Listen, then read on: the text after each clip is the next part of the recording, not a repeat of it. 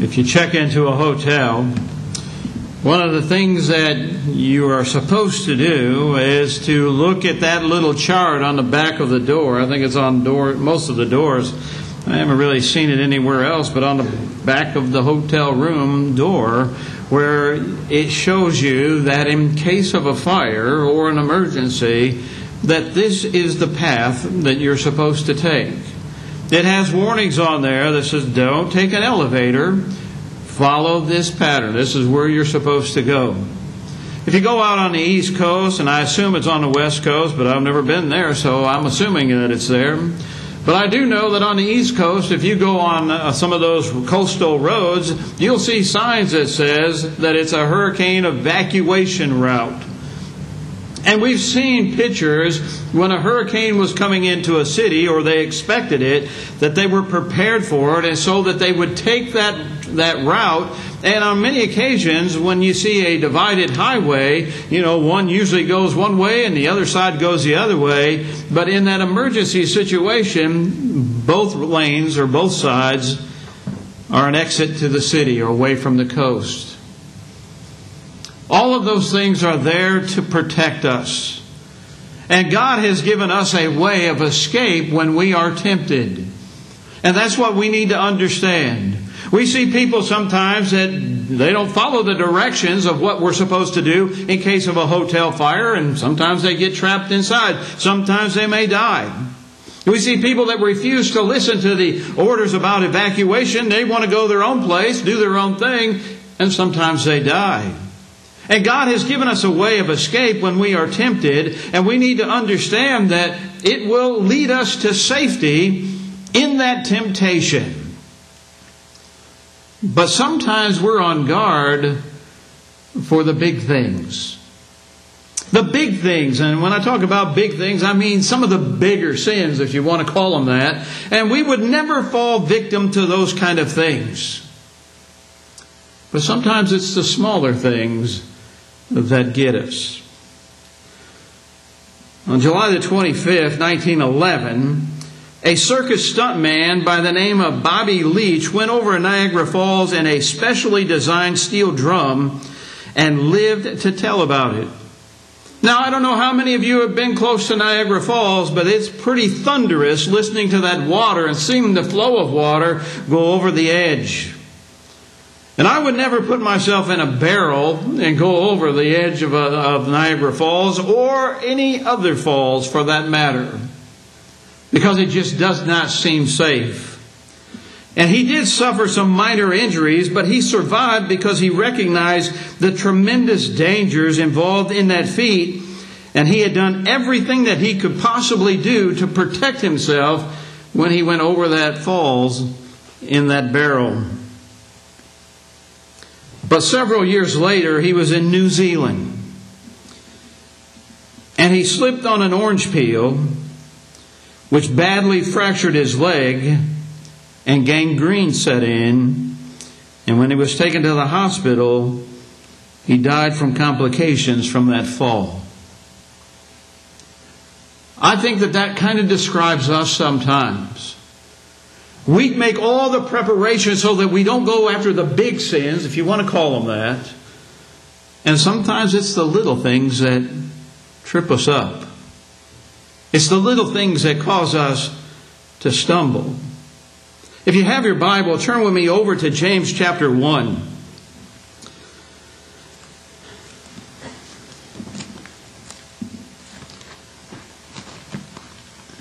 In James chapter 1, beginning in verse 12, it says, "Blessed is the man that endureth temptation, for when he is tried, he shall receive the crown of life, which the Lord hath promised to them that love him.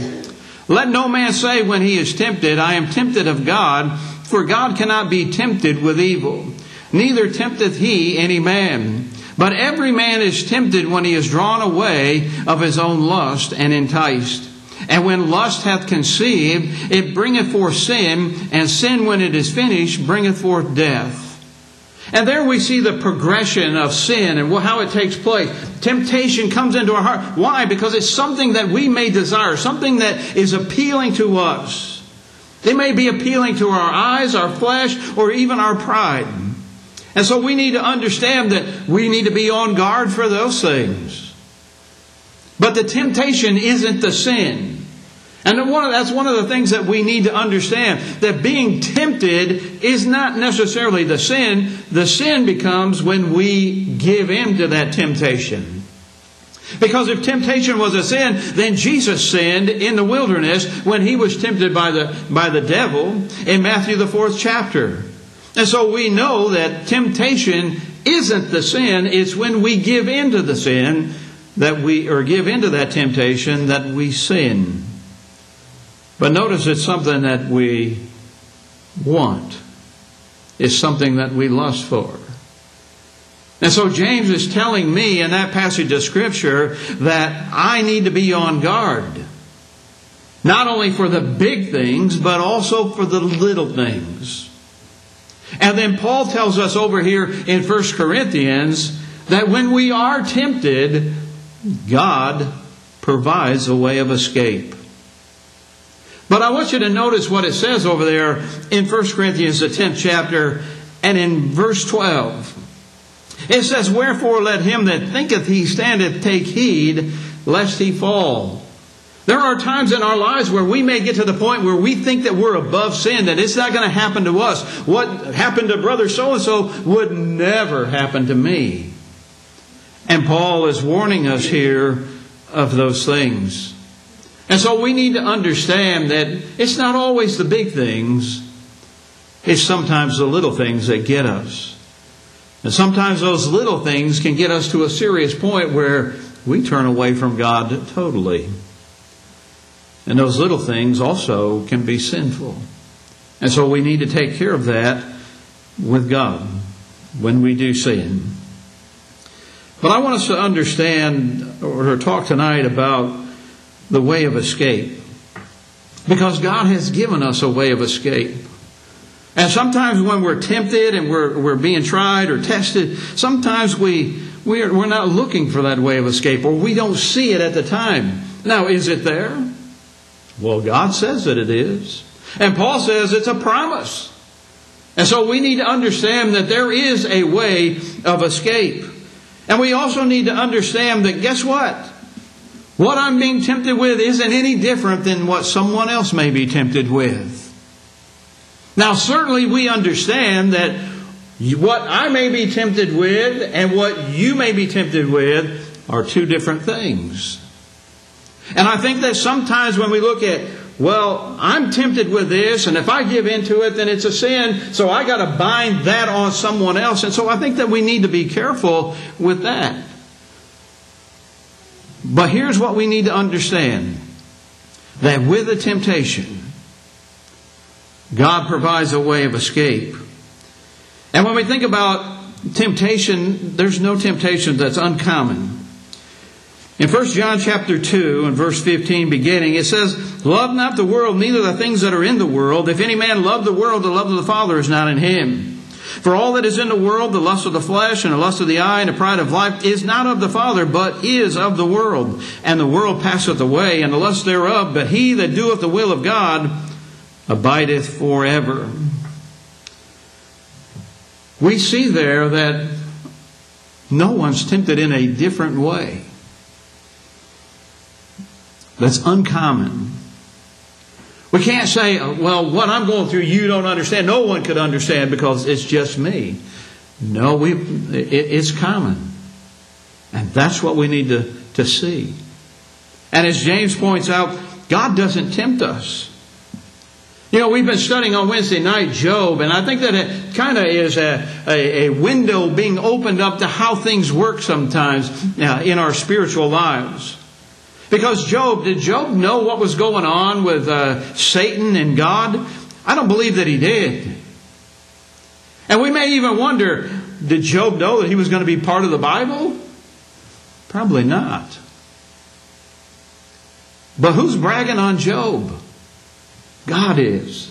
Have you considered my servant Job? And then what happens? Well, Satan says, you've got a hedge built around him, and guess what? If you take that hedge away, he'll be like everybody else. In other words, he's been blessed.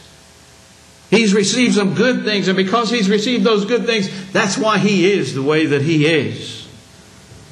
And God told him that he could do whatever he wanted to with him, except he could not take his life. He could not touch him. And that's in that first chapter. And we see all the tragedy that came to his life. But in all of that, he didn't sin. God limited Satan on that occasion. And God limits Satan today because he provides a way of escape. Look at Jesus in the wilderness. Was he tempted any different than any of the rest of us? In Matthew chapter 4, beginning in verse 3, it says, "And when the tempter came to him and said, 'If thou be the Son of God, command these stones to be made bread.'" Well, what's he appealing to? He's appealing to the lust of the flesh. You've gone all this period of time without food. You must be hungry. So here's some stones. If you are who you claim to be, then turn those stones to bread. So again, that's the lust of the flesh.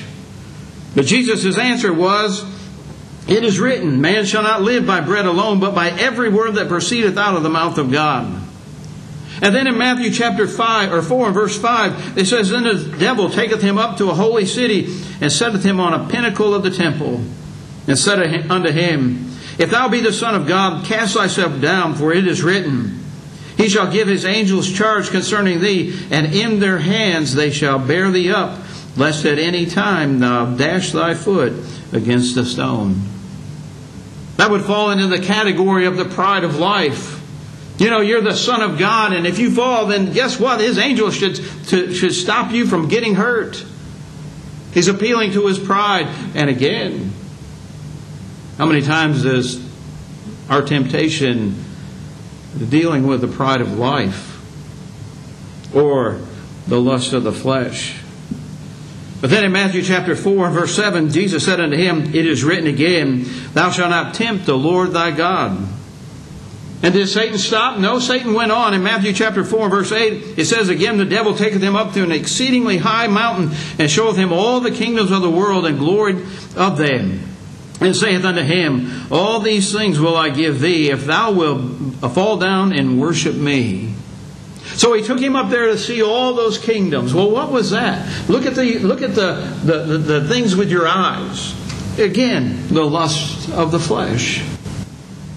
Now that's the temptations of Jesus. And what was his response to that one? Then said Jesus unto him, Get thee hence, Satan, for it is written, Thou shalt worship the Lord thy God, and Him only shalt thou serve. And so when we look at the temptations of Jesus, it falls into one of those categories that we see there in 1 John chapter 2 and verse 16. It's either the lust of the flesh, the lust of the eye, or the pride of life. Now, was it any different back in the beginning? Well, let's go back to Genesis chapter 3 and look at what happened with Adam and Eve. In Adam and Eve, we see that they were tempted, just like others were, because they were in the wilderness, or they were in the garden. And so they are being tempted. I guess I should just flip over there to those verses so we can read them. Chapter 3 is where we're going to. Now listen to what he says in Genesis chapter 3, beginning in verse 1. "Now the serpent was more subtle than any beast of the field, which the Lord God had made. And he said unto the woman, Yea, hath God said, Ye shall not eat of every tree of the garden. And the woman said unto the serpent, We may eat of the fruit of the trees of the garden, but of the fruit of the tree which is in the midst of the garden, God hath said, Ye shall not eat of it, neither shall ye touch it, lest ye die. And the serpent said unto the woman, Ye shall not surely die, for God doth know that in the day that ye eat thereof, then your eyes shall be opened, and ye shall be as gods, knowing good and evil. And when the woman saw that the tree was good for food, and that it was pleasant to the eye, and that the tree was to be desired to make one wise, she took of the fruit thereof, and did eat, and gave also unto her husband which with her, and he did eat. Again, what did it appeal to? The lust of the flesh. It's good to eat. It looks good. It appealed to the eye. And it'll make you wise like God. Appealed to the pride of life. And so we see here with Adam and Eve in the garden that they were tempted just like Jesus was tempted. And guess what? Tempted just like you and I are tempted. And what we need to understand is that when we are tempted, it's not beyond our ability to overcome that temptation. We are responsible for our actions. Just like Adam and Eve in the garden, when they gave into that temptation, there was consequences for what they did. If Jesus had given in to the temptations of Satan, then there would have been consequences. And thankfully, He did not give in to that temptation. He overcame the temptation. And so I think that we can see in those two cases how it progresses. The temptation may be there, but when you give in to that temptation is when you sin. And when you sin, it brings forth death. A separation from God. And so the Bible teaches us that every one of us is responsible for our own actions. In Ezekiel chapter 18 and verse 20, the soul that sinneth, it shall die. The son shall not bear the iniquities of the father, neither shall the father bear the iniquities of the son. The righteousness of the righteous shall be upon him, and the wickedness of the wicked shall be upon him. And so when I give into that temptation, that's me. That's on me. I can't blame it on anyone else. I can't be like, old Flip Wilson when he used to say the devil made me do it. No, the devil didn't make me do it. The devil doesn't have control over us. His demons do not have control over us. What we need to understand is that we need to be strong enough that we can overcome it and withstand the temptation. And I think Jesus gives us the perfect example of how to overcome temptation. He used the Word of God. And that's what we need. We need to have God's Word in our heart. As we mentioned this morning, when we have God's Word in our heart, we're going to have fire in our bones. We're going to have fire in our spirit. We're going to have a zeal. We're going to want to take that message to the world. But sometimes we allow that fire to go out. And as it tells us in 1 Thessalonians chapter 5, verse 16, do not quench the fire. Don't let that fire go out. Keep that fire burning. But that fire needs to be burning. That zeal needs to be there based upon our knowledge of God. Don't be like those that Paul mentioned who had a zeal for God but not according to knowledge. There's a lot of people in the religious world today, some in the church of our Lord, that has a zeal but not according to knowledge. We need to be doing what God wants us to do. And so a temptation that we face is beyond our ability, is what's implied in those scriptures that we've been looking at. We should be able to withstand it. God sets boundaries in the spiritual world as He has in the physical world. And we see that with Job. Listen to what it says in Job, beginning in chapter 1 and verse 8. And the Lord said unto Satan, Hast thou considered my servant Job, that there is none like him in the earth, a perfect and upright man, one that feareth God and escheweth evil? That's God speaking about Job. And so He looks at Job and He sees all of these great things that can be said. And if God's saying them, it must be true about Job. There's no doubt that this was the kind of individual that Job is. Verse 9, Then Satan answered the Lord and said, Doth Job fear God for naught? Hast not thou made a hedge about him and about his house and about all that he hath on every side? Thou hast blessed the work of his hand, and his substance is increased in the land. But put forth thy hand now, and touch all that he hath, and he shall curse thee to thy face. And the Lord said unto Satan, Behold, all that he hath is in thy power, only upon him put not forth thy hand. So Satan went forth from the presence of the Lord. And as we read the rest of that chapter, we can see all the devastation that took place in Job's life. And as I said, Job still had the power to overcome it.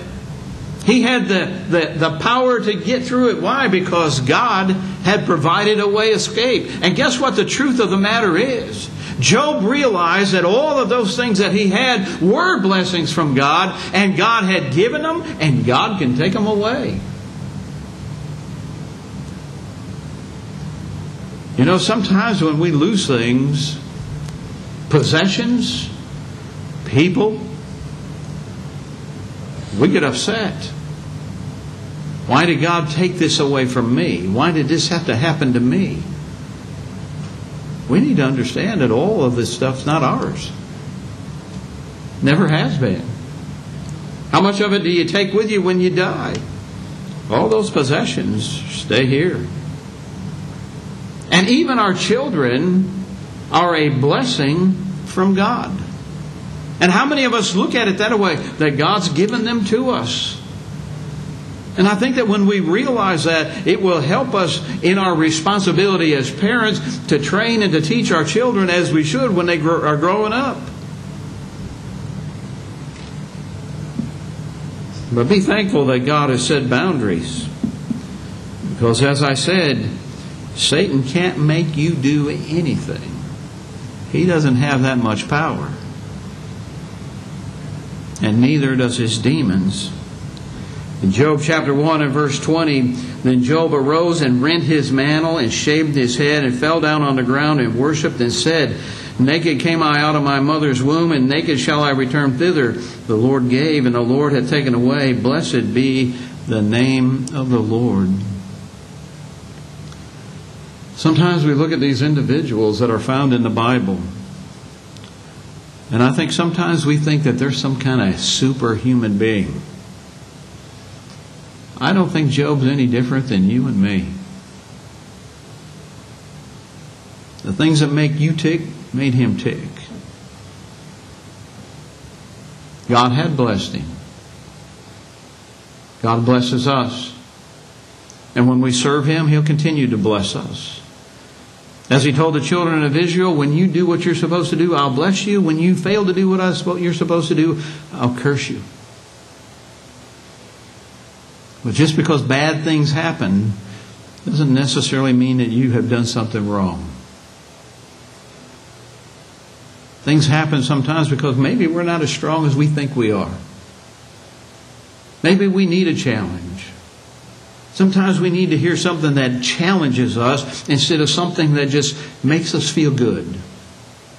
And sometimes as Christians we fall into that I don't know what you want to call it, but we fall into that category where I want you to tell me something that makes me feel good. When in fact we need something that stirs us up. And Peter tells us that there's a time that we need to be stirred. And Paul, or the Hebrew writer, warns us that there are times that, guess what?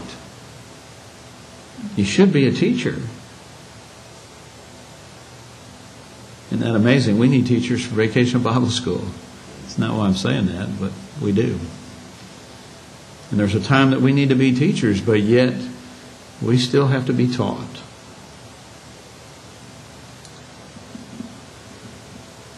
No temptation that we will face without a way of escape. Look at some of the examples in the Bible. And I want to point out David and Bathsheba. Because David was a man after God's own heart, the Bible tells us. But he sinned in a very awful way. In 2 Samuel chapter 11, beginning in verse 1, it says, and it came to pass after the year was expired, at the times when kings go forth to battle, that David sent Joab and his servants with him and all of Israel. And they destroyed the children of Ammon and besieged Rabbah. But David tarried still at Jerusalem. And it came to pass at an evening tide that David rose from off of his bed and walked upon the roof of the king's house. And from the roof he saw a woman washing herself, and the woman was very beautiful to look upon. And David sent and inquired after the woman. And one said, is not this Bathsheba, the daughter of Eliam, the wife of Uriah the Hittite? I ask you there, when you read that and you hear that message from 2 Samuel concerning David, do you see the way of escape there? Do you see the way of escape? Where should David had been? Where should he have been? He should have been out in the battle, should he not? Should he have not been out leading his people in that battle? But then you read in those verses, he still was in Jerusalem. Did God provide a way of escape? You know, sometimes we look at that and we look at what Bathsheba was doing and we want to put all the blame on her. But Ezekiel tells me I'm responsible for my own actions, and so was David. Was there other ways of escape? He could have looked the other way. He could have went back in the house. He could have got that out of his head. And then when he inquired of who she was there not another way of escape when he was told that she was the wife of Uriah the Hittite? Wasn't that another indicator that, hey, guess what? Leave this alone. Don't go there. Was God providing a way of escape? It wasn't like he was innocent.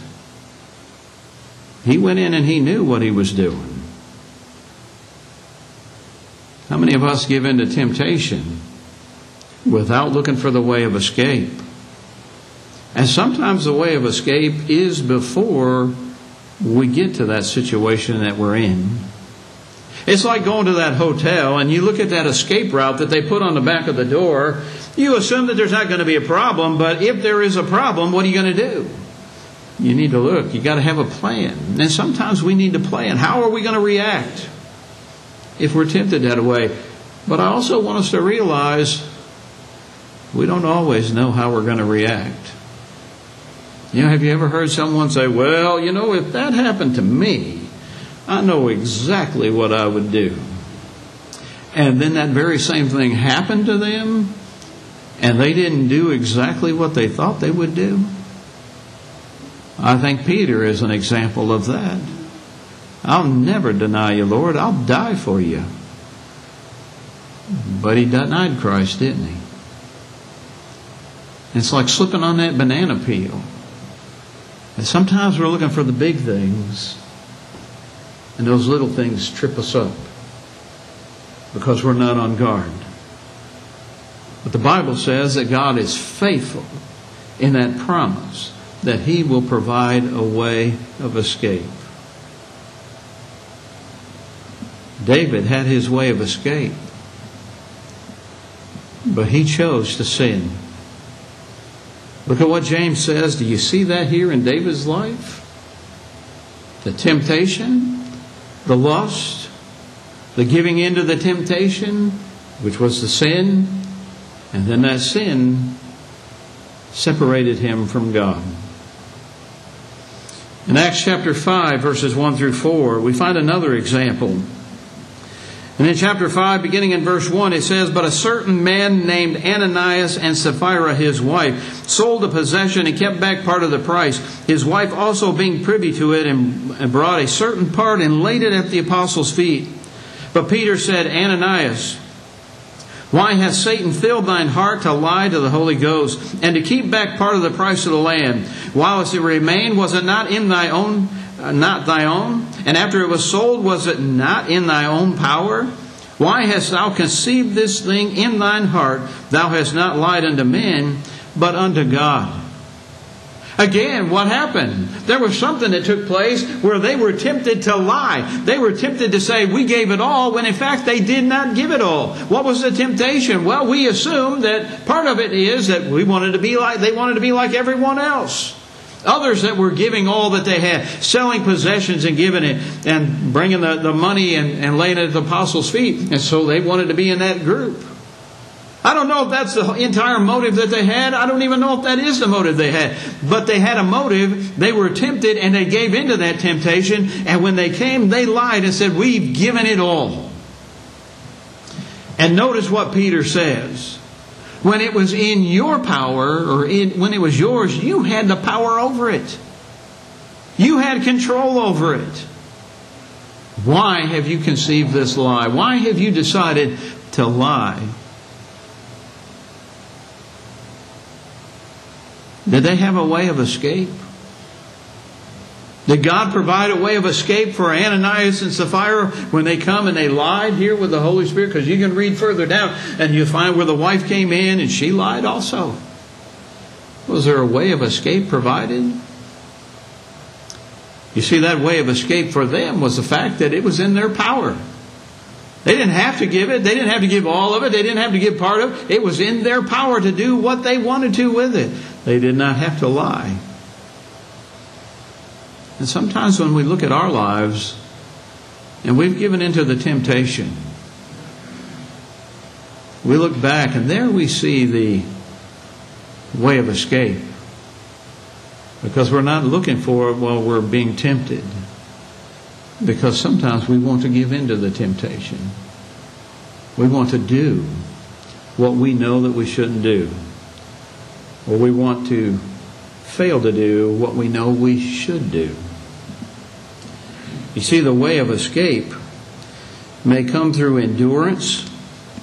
It may come through suffering. And it may come through death. And God provides a way out.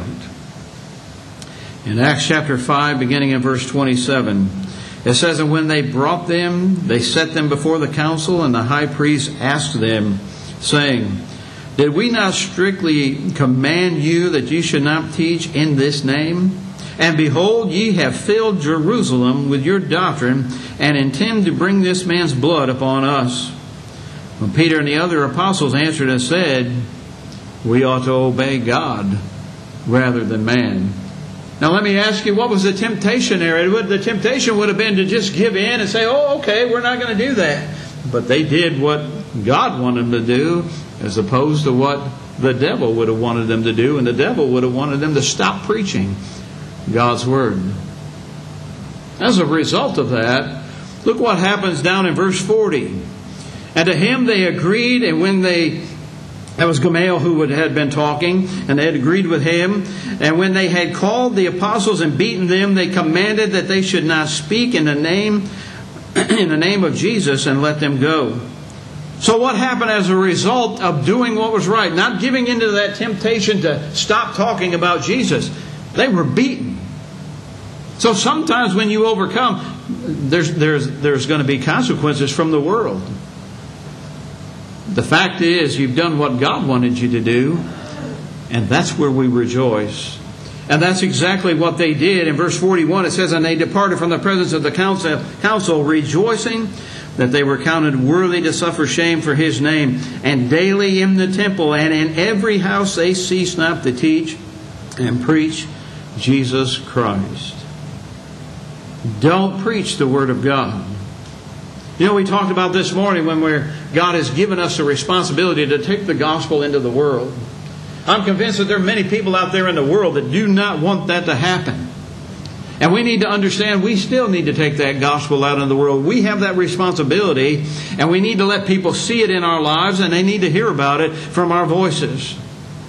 But I'm sure that there are people out there that would not want to hear that and may persecute us and tell us to shut up and stop talking about Jesus. You can see it in the news ever so often. You kind of get that idea that they want Christians to be quiet about the gospel. And so the temptation is, I want to fit in with people. I want people to like me. I don't want to be hurt. I don't want to be injured. And so we give into the temptation and we don't say anything, or we don't live the example that we should, and we act the way they act out in the world. But Peter tells us that we ought to obey God rather than man. And sometimes that's going to get us hurt. But it'd be better to be hurt by the world than to be hurt by God. You see, that way of escape doesn't mean escaping the effects of persecution, but escaping the offense to God. When we do what's right, that's where we get the peace that passeth all understanding, because we know that we're serving God and He gives us peace.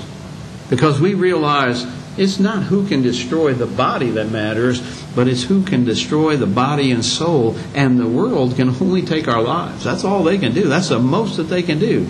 They can hurt you a lot in the process. They can cause a great deal of pain, but there's still only so much that they can do. And Peter tells us in 1 Peter chapter 4 and verse 14, if ye be reproached for the name of Christ, happy are ye.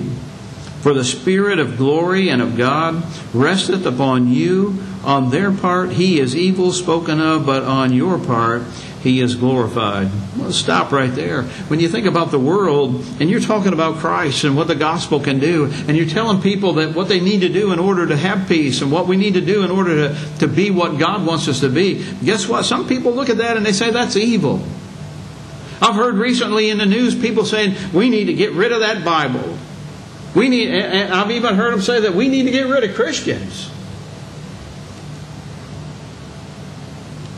That's evil being spoken of about God. But when we're doing what we're supposed to do, they can say what they want. But our goal is to glorify God. It goes on in verse 15, but let none of you suffer as a murderer, or as a thief, or as an evildoer, or as a busybody in other men's matters. Yet if any man suffer as a Christian, let him not be ashamed, but let him glorify God on this behalf. That's kind of tough, isn't it? Wouldn't it be great if as a Christian, when you're doing what's right, and someone comes to get you and they want to punish you or they want to hurt you, maybe even take your life, wouldn't it be wonderful to know that God would just strike them dead right there? But that's not the way it works. God provides a way of escape. And all of our temptations are common to man. And so we need to look for that way of escape. And sometimes when we find it, we may be persecuted. But what we receive in the end will be worth whatever may happen to us here on this earth. In Revelation 2 and verse 10 it says, fear none of these things which thou shalt suffer. Behold, the devil shall cast some of you into prison, that ye may be tried, and ye shall have tribulation 10 days. Be thou faithful unto death, and I will give thee a crown of life. I'd like to concentrate on the last part of that verse, because that's a promise that God's made us. And in that first part of that verse, tribulations and persecution, that doesn't sound like things that we would want to experience. But God is saying again, there's only so much they can do. Don't give in to the temptation. Sometimes we're already in the grasp of sin. Sometimes there may be some here that have gotten into something and realize that they need to get out of it, and we need to let go of that sin. And sometimes that's not easy, but God provides a way to help us. Now when we're tempted to do wrong, we have to be determined that we're not going to give in to that temptation. Then that same temptation may pop up again and again and again and again. We have to resist that temptation every time. We're all different levels in our spiritual maturity, and we need to understand that sometimes the young need help. Sometimes the old need help. Sometimes we may think that we're strong. But remember what he said in 1 Corinthians chapter 10 and verse 12, wherefore let him that thinketh he standeth take heed lest he fall. We can never get so strong in overcoming temptation that we don't have to be on guard. We always have to be on guard. You know, the Bible describes the devil as a roaring lion seeking whom he may devour. Well, I've never been in a place where lions are roaming free, but I have been in a place where poisonous snakes are out in the wild. And when I go hiking, guess what? I spend a lot of time just looking in front of me because I don't want to step on a rattlesnake or a copperhead, because I know that could be dangerous. And so you're always on guard. You're always watching. Even when you look out into the distance or look at something that God has blessed us with to be able to see His glory and power. But even looking out there, I'm still on guard for those kind of things. You can't let down your guard. And then there's many other things sometimes that may get you in some of those places. There's bears and other wild creatures that are out there that can cause harm. So you're watching for all of those things. And as a Christian, we realize that the devil is out to get us. And we have to be on guard. And we're never so strong to think that we don't have to be careful, because we all can fall.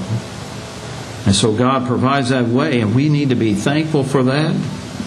But if you're caught up in sin, I would encourage you to repent, as it tells us in Acts chapter 8 and verse 22. Repent therefore of this thy wickedness, and pray God, if perhaps a thought of thy heart may be forgiven. And then as a Christian, we realize what John tells us in 1 John chapter 1. Verses 7 through 9. But if we walk in the light, as He is in the light, we have fellowship one with another, and the blood of Jesus Christ, His Son, cleanses us from all sin. If we say we have no sin, we deceive ourselves, and the truth is not in us. If we confess our sin, He is faithful and just to forgive us our sins and to cleanse us from all unrighteousness. Are you walking in the light? Are you being on guard so that when you are tempted, you can overcome that temptation? Are you looking for the way of escape that God provides? Or are you giving in to the temptation very easily? Brethren, we can overcome it. And we need to be thankful that God has provided us a way of escape whenever we are tempted. Tonight, if you need to respond to the invitation, you can come and have a seat up here on the front row. You have that opportunity while we stand and sing.